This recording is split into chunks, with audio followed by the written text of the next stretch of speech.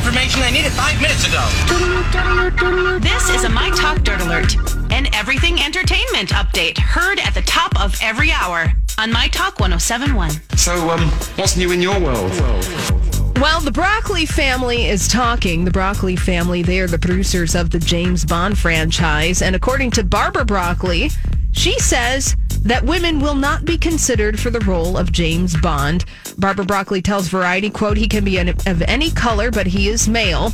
I believe we should be creating new characters for women, strong female characters. I'm not particularly interested in taking a male character and having a woman play it. I think women are far more interesting than that. Sorry. Okay. Wow. That was a insightful observation on the state of the James Bond franchise. Translate that later. Yeah, okay. For the records. Heidi Klum and Tim Gunn returning to the fashion competition world very soon.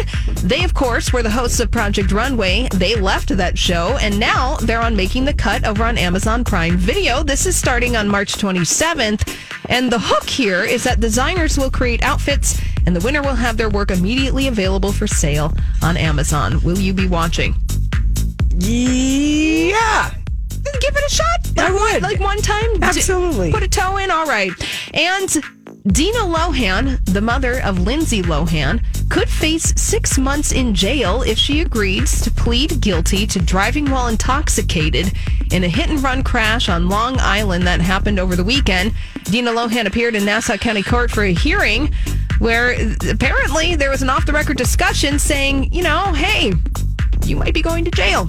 Dina Lohan.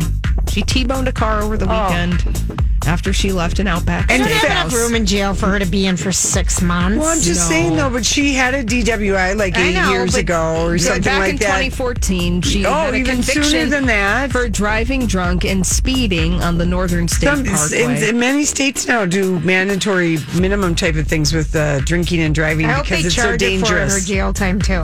I think the worst part was when she fell in the driveway and the dash cam was on and it was all caught on video. And now her lawyer's talking her into this plea. All right. That's all the dirt this hour. For more, check out MyTalk1071.com or download the MyTalk app.